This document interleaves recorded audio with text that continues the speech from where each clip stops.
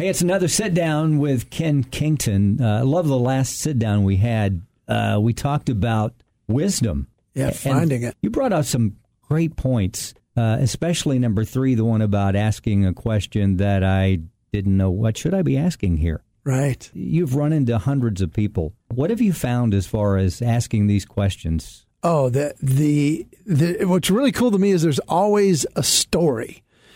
And there's usually a great principle, and it's usually something I can immediately apply to my life. But what's really cool, Rick, is that I started hearing these stories and started hearing these principles, and I started to notice they kind of fell into one of 4 categories. And I realized these categories, they weren't abilities, they weren't opportunities, they weren't talents. They were really decisions that these people make on a regular basis. And not all of them make every one of them. And very rarely are they conscious, this is the decision I'm making.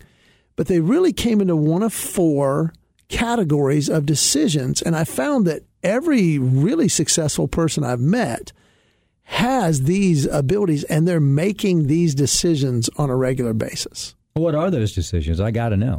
We definitely don't have time to unpack all 4 of them now, but the first one I can give you, and a wonderful example of it, is they have an uncommon and an unnatural ability to focus.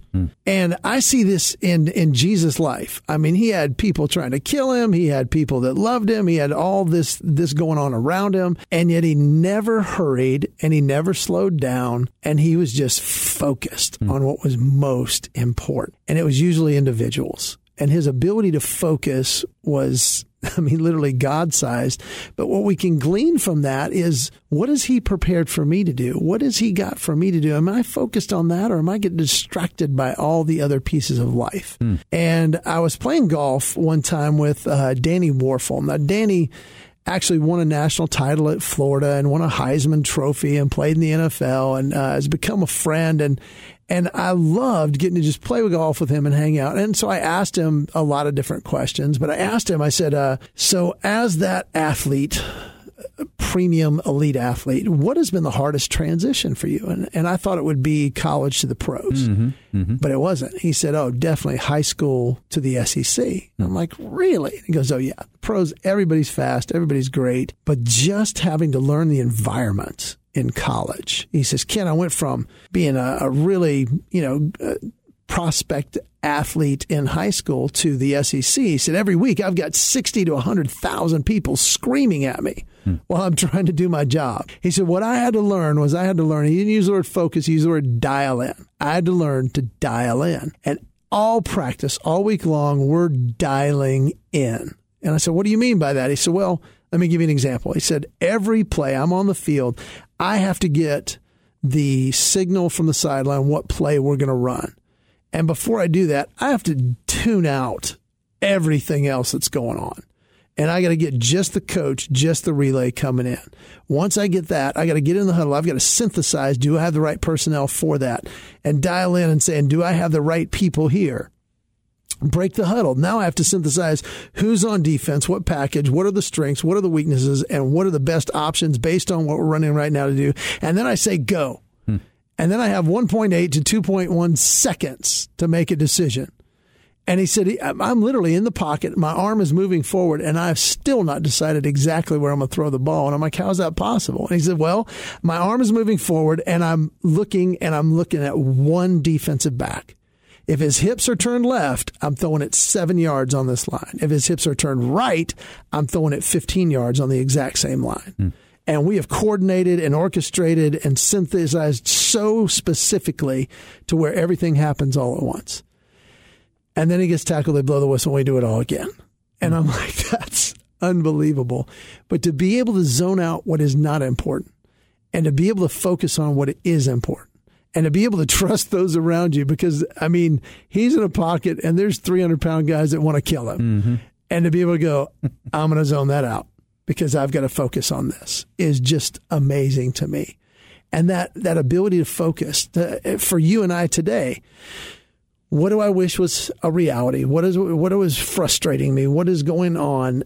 And I start to ask my question, am I being distracted or am I really focused on what's important? And to get to that point is just powerful. And it's within us. I love Ephesians 2:10. It's one of my favorite verses, just that we are God's craftsmanship. He made us, created in Christ. So when we accept Christ, we unlock that potential to do good that he prepared ahead of time. So he's already prepared it. How do I discover that? And I believe it's that focus. Who have you made me to be, Lord? What situation am I in? I'm a father. I'm a husband. I'm a friend. I'm a communicator. I'm a comic. I'm this. So, Lord, what's distracting me from becoming everything you want me to be? Okay, so success, not about talent. No. And you're not born with these things that you're sharing. No, the decisions were not. Now it's discovering who we are in a talent, discovering what talents we have and what spiritual gifts we have. And he's given us all a different build up plus experience. It's gifts, talents, abilities, experiences, and all those together. And God says, I'm going to work all those for your good.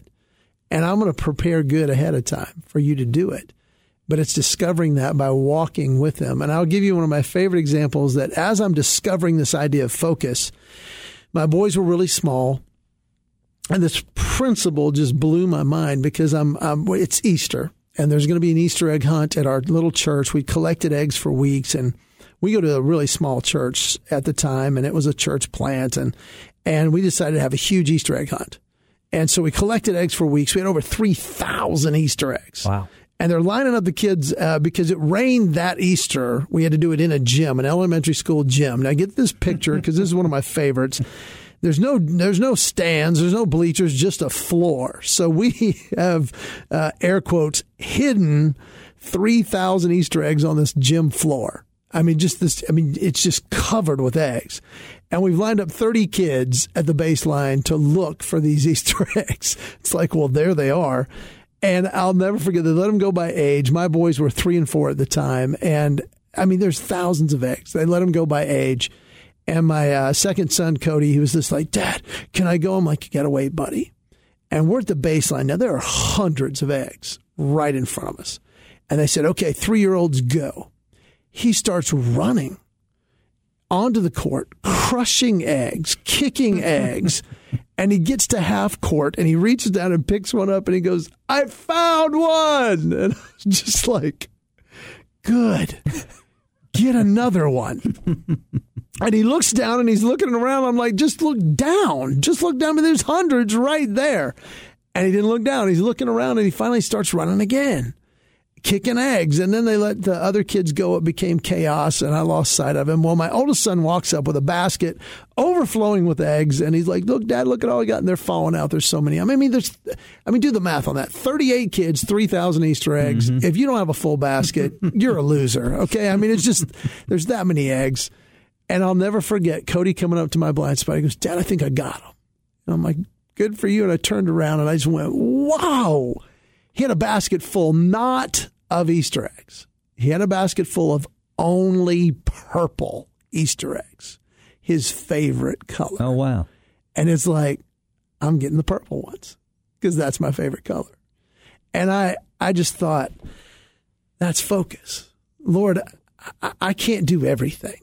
And I believe that sometimes we sit in church, we sit in the body, we see a need and go, I'm no good at that. I can't do that. And we need to be willing to serve. Mm-hmm.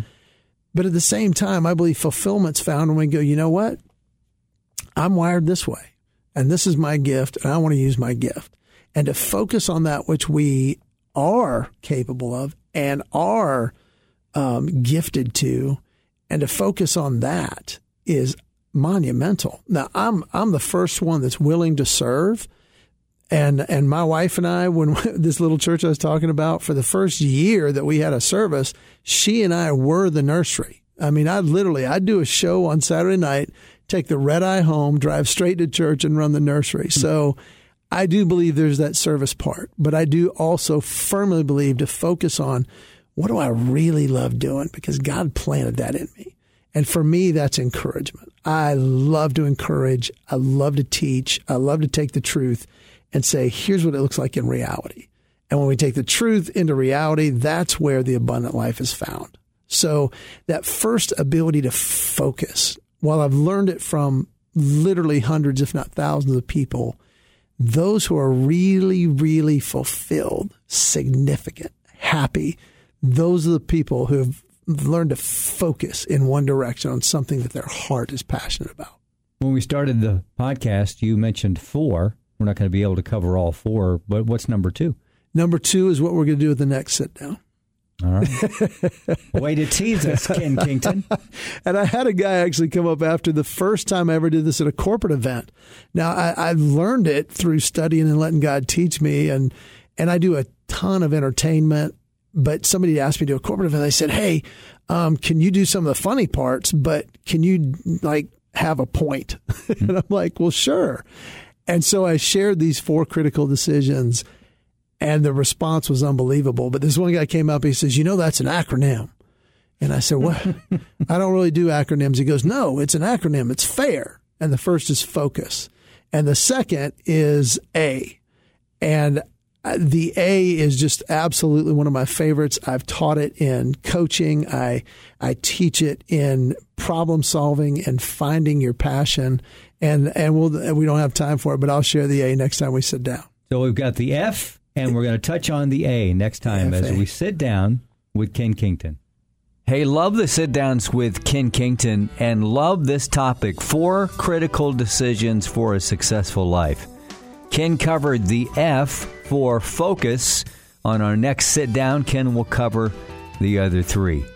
As you know, Ken is an inspirational communicator who speaks to thousands every year. His passion is to encourage and inspire people to catch and engage their God-given abilities, giftings, and talents. Check out all of Ken's resources on his website, kenkington.com. There you'll find videos, blogs, books, and his itinerary and details about the Duct Tape Date Night events. Next time, we pick up where we left off in the Like series. So far, Ken has covered Pray Like Jesus and Think Like Jesus. On the next podcast in 2 weeks, Ken will dig into Live Like Jesus. Thank you so much for downloading this podcast and other God and Reality podcasts with Ken. We'd love for you to share these and tell your friends to do the same. Until the next God and Reality podcast with Ken Kington, I'm your host, Rick Probst. See ya.